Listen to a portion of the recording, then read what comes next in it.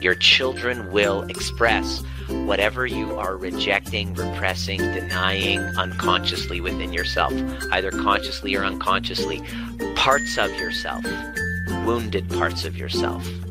It's kind of like the universe is calling on you to expand. And we don't want to expand because expansion is scary. We have a million excuses why we won't do it and commit to it.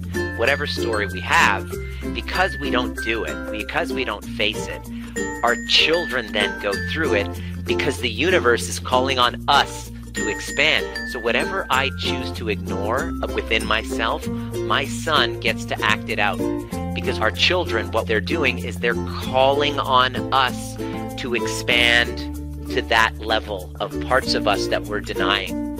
So if I'm denying that part of myself and I shut him down and I hate him and I pack him away, well, Dominic's going to start to express it. But we don't work at that shit because we don't want to face shit. We don't want to talk about stuff. We don't want to get uncomfortable. This is the effect of the trauma.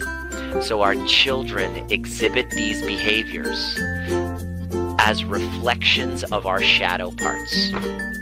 So what do we do? Well, I'll tell you what most people do. They get triggered and they lose their shit. It's sad, but this is how intergenerational trauma gets passed. And to become a cycle breaker means you got to confront that.